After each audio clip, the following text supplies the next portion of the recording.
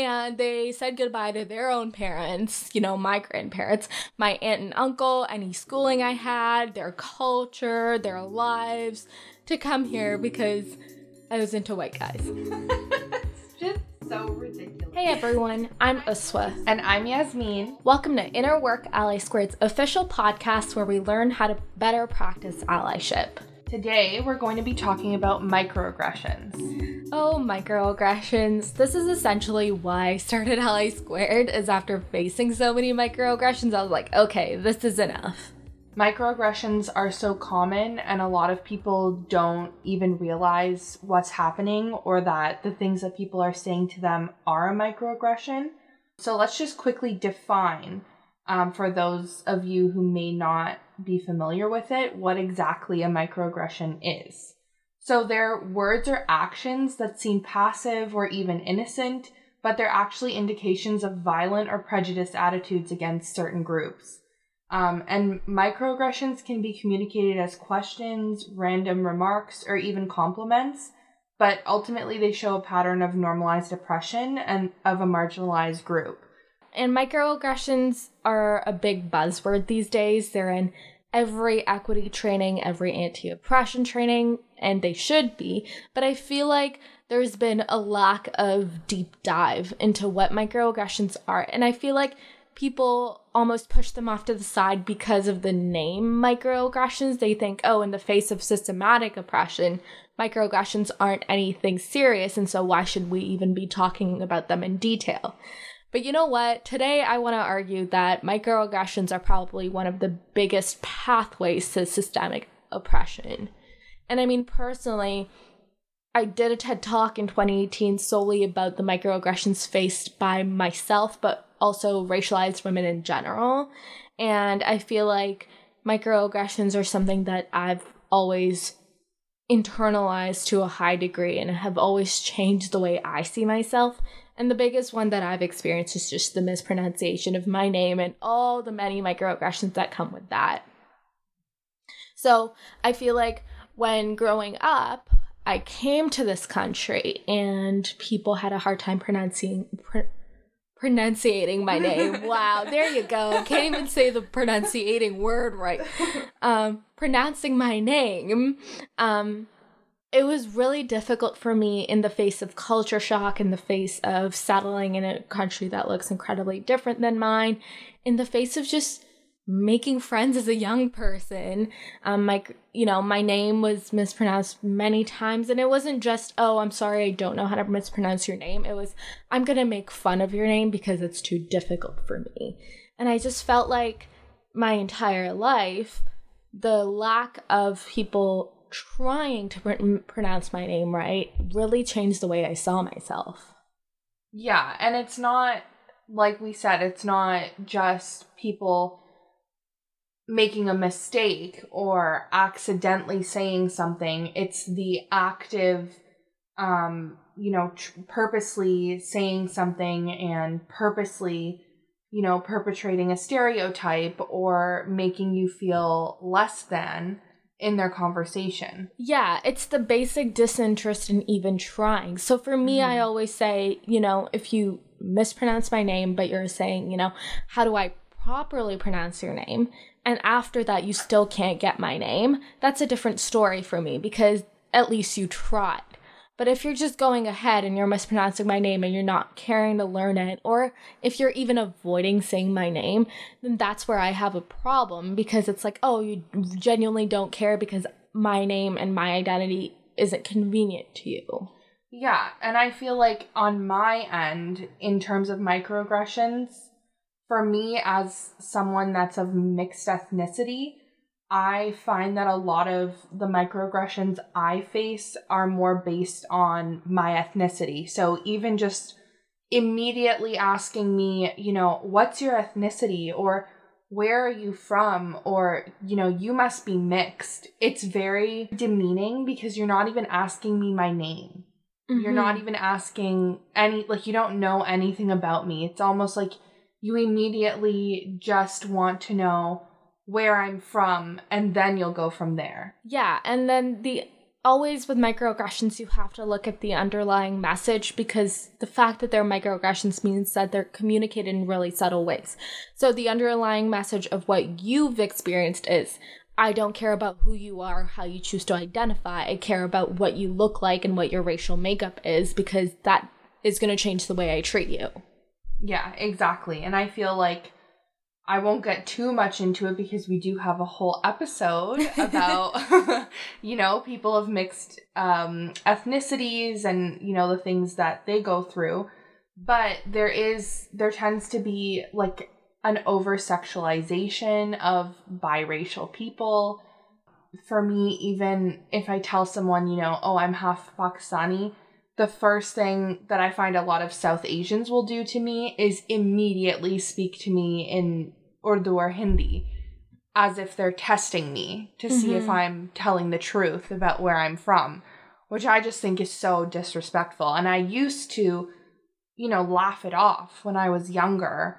And now that I'm older, it honestly makes me angry. And you just touched on something that's so important, is the fact that because we've constantly been told that, oh, these are just small things, like don't pay any mind to them, they're not big deals, we tend to ignore them more and we tend to internalize them more. And I mean, with my name, the best way for me to communicate the internalization of that was just fearing applying to anything, you know, always thinking, oh my God, it's going to be so awkward if I have to raise my hand and the professor has to, you know, look at my name that I've written on, you know, the little paper that you have on the first day of class, or they're going to have to look at their notebook, or, you know, when professors were handing out assignments, dreading them saying my name. And it just always made me feel so small, to the point where I used to, mispronounce my name when I introduced myself. So instead of saying Uswa, I used to say Aswa. And it was like this thing where I was like, I'm not even respecting myself anymore because I'm trying to cater to people who, you know, don't care for me. And then the other thing is just always feeling like, you know, you're not important, you're not worthy enough, and that having a name that's different than most people here, and different than most people in my culture too, my name is incredibly unique, means that, you know, I have to suffer. And so I know so many people who name their children in Canada depending on what's going to look good on a resume, you know.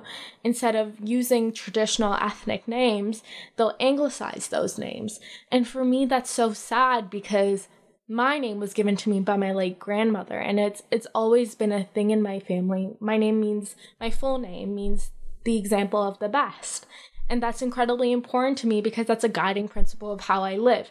And so it's not just, you know, the basic mispronunciation of my name, it's also what it stands for. And if you're saying Aswa, then you're completely changing the meaning of that name. So it's not, you know, the example of anymore. It's something else. And so I just feel like when you say someone's name, there's so many more layers in there. And the same way you assume people's ethnicity, or you ask, you know, someone's ethnicity as their first question, you're just assuming so many things and you're ignoring the underlying feelings behind that for your sake. Yeah, absolutely. And I also think it's important to kind of talk about, you know, who is the microaggressor and who's on the receiving end of the microaggression. And the microaggressor can really be anyone. So like you've talked about, you know, profs. I know that we've had instances with just people that we've met out and about, you know, like anywhere that we go out for dinner, for example, out with our friends.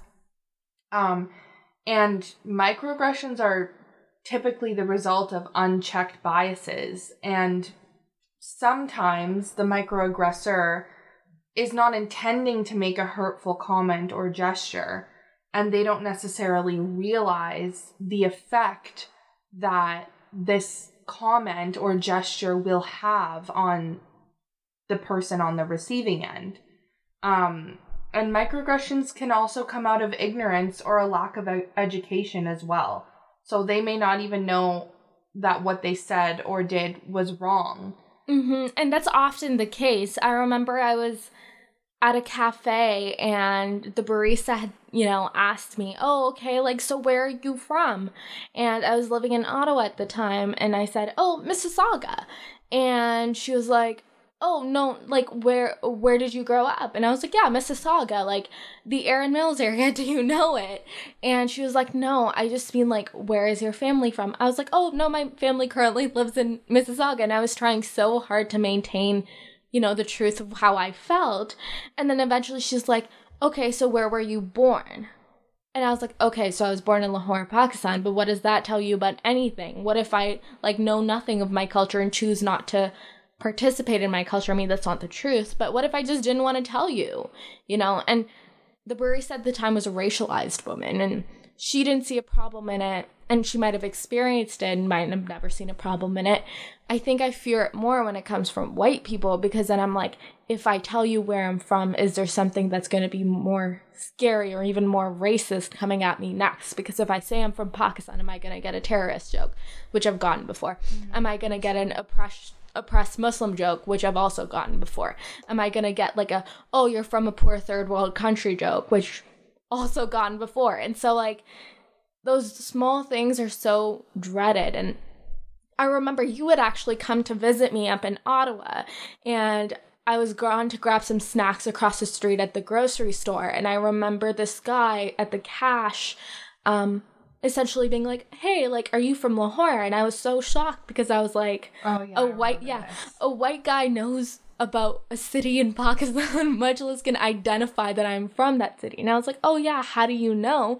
And he was like, oh, like, I did a paper in high school about Pakistan, and a lot of the, like, girls that I searched on Google looked like you. And then I was like, oh, okay. And then he goes, okay, so you moved from, like, Lahore to here. When did you do that? And he was asking me about, like, my immigrant story.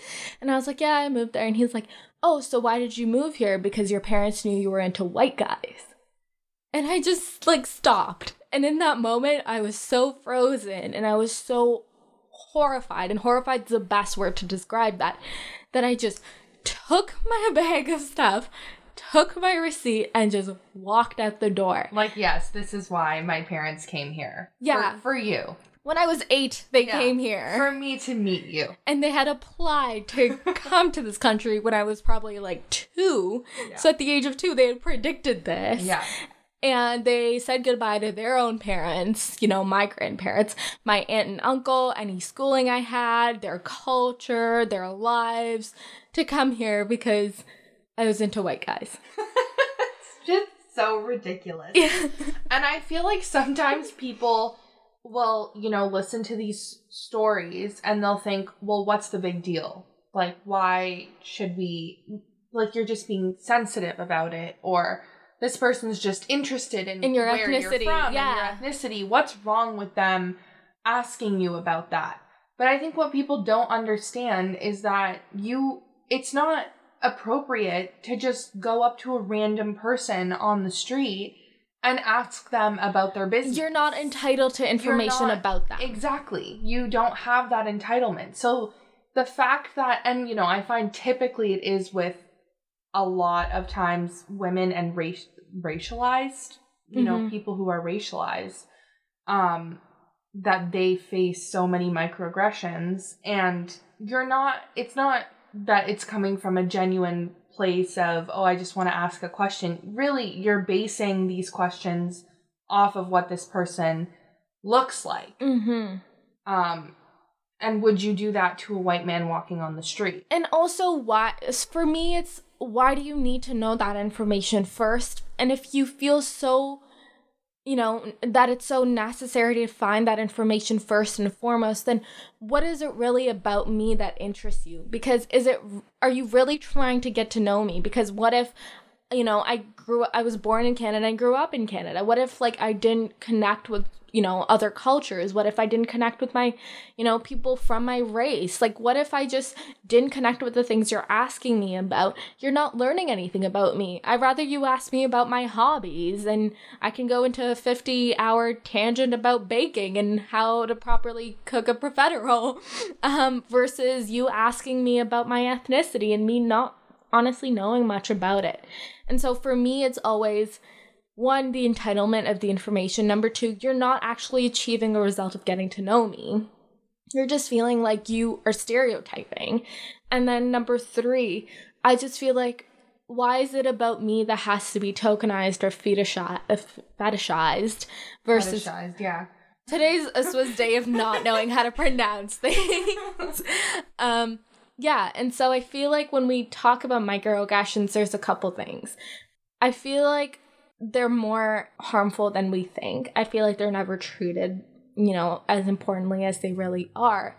I also would like to say that I see a lot of microaggressions among racialized communities as well. Like, if we look at the amount of microaggressions within South Asian communities, at least in my experience growing up, communication was through microaggressions, because there is there is a lot of judgment in that culture, and, especially of young women. Mm-hmm. And I feel like a lot of what was communicated with me about the way I looked or how I acted was a lot of microaggressions. And I mean, when we talk about microaggressions, the anti-Black racism that comes within South Asian communities, that's also perpetuated through microaggressions. So all of these things to say that when you look at microaggressions, they're one of those things that can be done and said by anybody. Sometimes they're intentional, sometimes they're unintentional, but at the end of the day, they make a huge impact in a person's life. Yeah, exactly. So when we talk about where we see microaggressions, we see them anywhere. And, they can come off in forms of casual racism, casual sexism, casual homophobia. If someone, it could be in the form of unwarranted touch. Mm-hmm. So I've had this happen to me where I'm out with my friends and someone, a man will feel like they can grab you. Mm-hmm. And a lot of times I've had, they'll grab me and they'll say, "Oh, where are you from?" Mm-hmm. And, that feeling of like, you're entitled to touching me, like you're entitled to my body. And the feeling of violation on your end. Yeah. And, it's I'm just asking, I just want to know where you're from. It's not that innocent, Mm-hmm. Or we have the example of, for the LGBTQ plus community, someone saying, you don't look gay. Like, what does that even mean? What does that mean? Please tell me what looking gay looks like, because I don't understand that at all. I can't wrap my head around that. I can't even begin to start about that. And I just don't understand how you can think that millions of people all around the world can fit one description. Exactly. And then we talk so much about, our examples of microaggressions, but also I think we should talk about what the actual impact of these microaggressions are on us in our daily lives. Mm-hmm. So I've already talked about, the feeling of dread. So when, a professor is going to say your name, for example, or, coming across someone who is going to say something like, "Where are you from?" or "How many % of this are you?" or whatever, that feeling of dread. But you know what? On a macro scale, I think my experiences of microaggression really did screw me up for a really long time and required intense unlearning about myself. Intense feeling like the color of my skin did not have to turn into something that was, tokenized or something that was gonna result in hatred, unlearning the fact that I had to assert my name and my identity before anyone else could. So saying, "You pronounced my name like this, Uswa," and then correcting people, especially people that I was intimidated by, like new bosses or like people that I was looking up to, saying that. And I think for me, the worst was my friends. So growing up, all of my friends who I introduced myself as Uswa to, having to then be like, "Hey, I know we've been friends for 5 years, but can you call me Uswa now?" Because that's how it is pronounced. Mm-hmm. And I think all of that took so much energy out of me that I almost became antisocial, which is a weird thing for me to say because I'm an incredibly social person. But I think it took so much energy out of me to worry or to feel dread or to have to address it that I just didn't want to talk to anyone anymore. Yeah, exactly. And, we talk like even just the word microaggression, it makes it seem like it's so small, but like you said, they have such a big impact on how you saw yourself in your friend groups, in society, your place in the world. It really, affects how you view your whole identity. And, how other people view you as well. Absolutely. And you know what? Like, I would also say that it's helped me realize who my true friends are, because I can instantly then see who stands up for me. And I've had a couple experiences of experiencing microaggressions, and I have had friends who are like, hey, that's not okay to ask her that. Or, hey, why are you asking her that? And that, for me, has been like, oh, okay. So you actively are practicing allyship for me. It's not just, oh, we're friends. It's, you're not just my friend, but you're also my ally. And I mean, I wish I hadn't had to experience that, but that's shown me my true friends as well. And it's also shown me that you can stand up to these things, and that privilege can be used to counteract these things all the time. And I mean, think about this. If I worry about my name being pronounced, or, how it looks in resumes or in the hiring process, and there's millions of people like me with ethnic names who are doing that and are worried about that, then how many people are being not removed or not even being selected within a pool, aren't even being included in a pool because they're too scared to include their name in there? So then your hiring pool is incredibly uniform in what it looks like. If your hiring pool is incredibly uniform, then you're going to have a really hard time hiring people. And you have a really hard time hiring people, and the person you're probably going to end up with is going to be someone with an Anglo name, who's probably white, who probably doesn't have a lot of lived experiences of discrimination, who can inform equity work. And so you don't have an equity-minded person going into your job. And then, you're ending up with a situation where even more microaggressions are going to be perpetuated because you're creating echo chambers of whiteness, or echo chambers of privilege, or echo chambers of ignorance. Yeah, exactly. And so I feel like there's going to be, we think of it as microaggressions, but I feel like there's going to be a time where we look back and we realize all of those things that we thought were small turned into a huge systematic impact. Yeah, and I think, that is something that we both, now talking about it more, that we've realized that those have had a very large impact on us in our lives. And, we talk about how it makes us feel, but also for the people who maybe enact these microaggressions and they don't even realize it, there are, ways that they can kind of avoid being a microaggressor. And we talk about this during our trainings as well. And it's one of those things where it's like, sometimes you don't know until someone tells you, which is also why we strongly suggest, because they're microaggressions, and if you're coming from a place of privilege, we strongly suggest that you stand up and correct that person, or tell that person what they're doing is wrong. Yasmin, what do you think are some ways that we can avoid being microaggressors? Yeah, so I think, a lot of what we talk about is learning and unlearning your biases. I think that's really important. And you talked about, an echo chamber. And I feel like a lot of your biases often come from the people around you who reinforce your behavior, or that you've learned from. So your family, your community, your friends.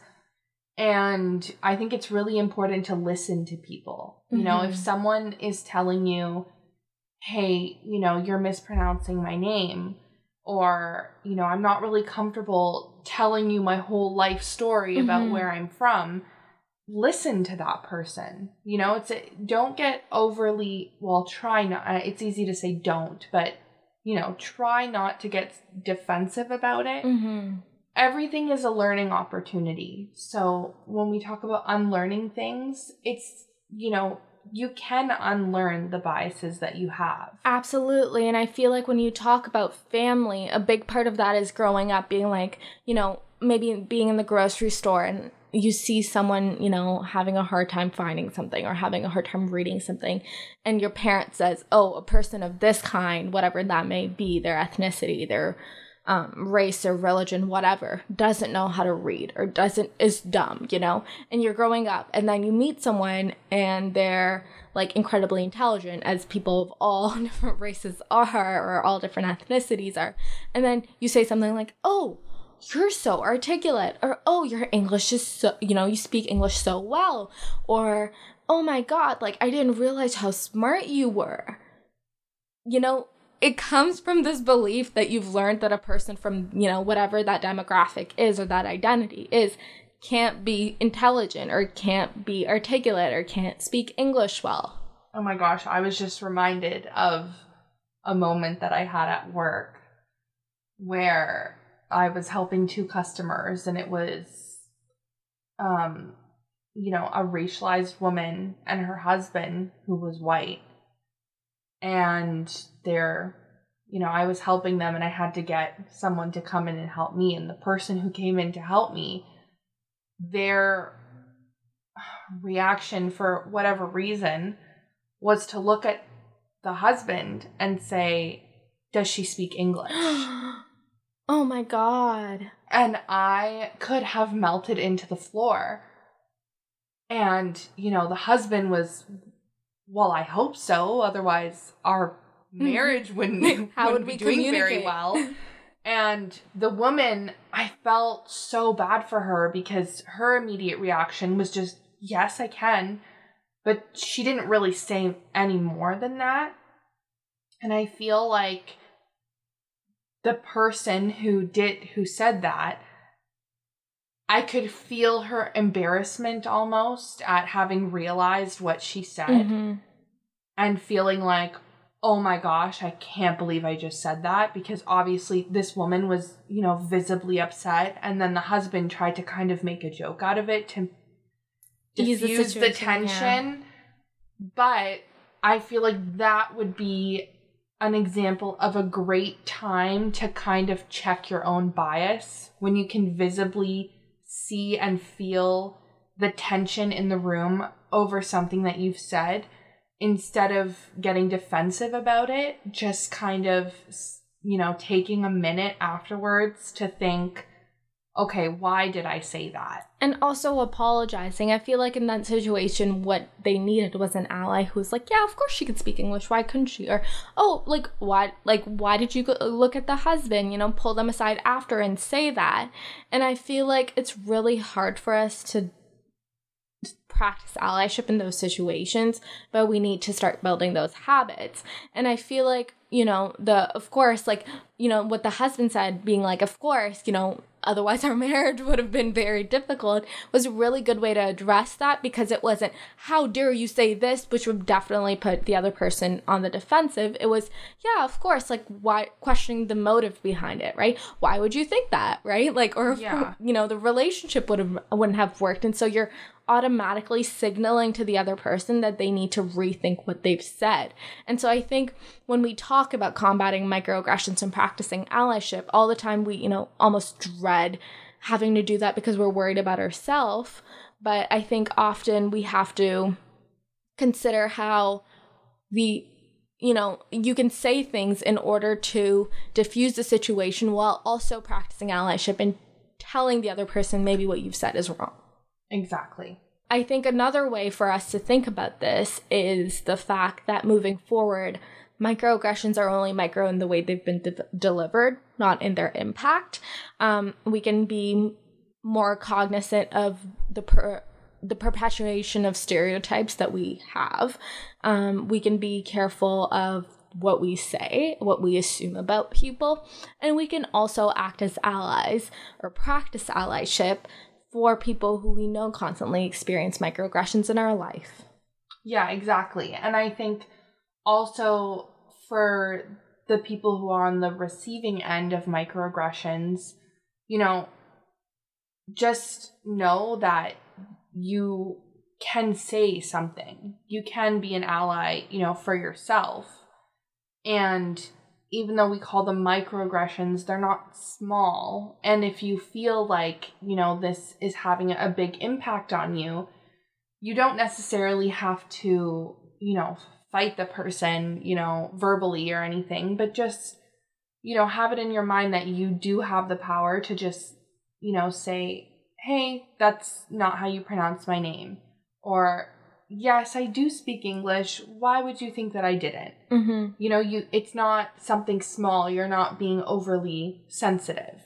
Mm-hmm. Absolutely. Your emotions are valid and you are important. And at the end of the day, I think the hardest thing I had to teach myself is if I'm not standing up for myself, then no one will. Because there's going to be times no one's around. There's going to be times where I don't have allies around. And so at the end of the day, as long as it's safe for me and my gut is telling me that I will be okay if I do this, then I need to assert myself, because they're going to assert their stereotypes louder than I'll be able to assert myself if I don't. And so I think that's a good wrap up of our microaggressions. If you have any questions, of course, send us a message on our Instagram, Facebook, and Twitter at Ally2Squared, and follow us on Spotify, Apple, and everywhere you listen to podcasts. Make sure to catch us on our next episode on Sundays bi-weekly. Thank you all for joining us. Thank you.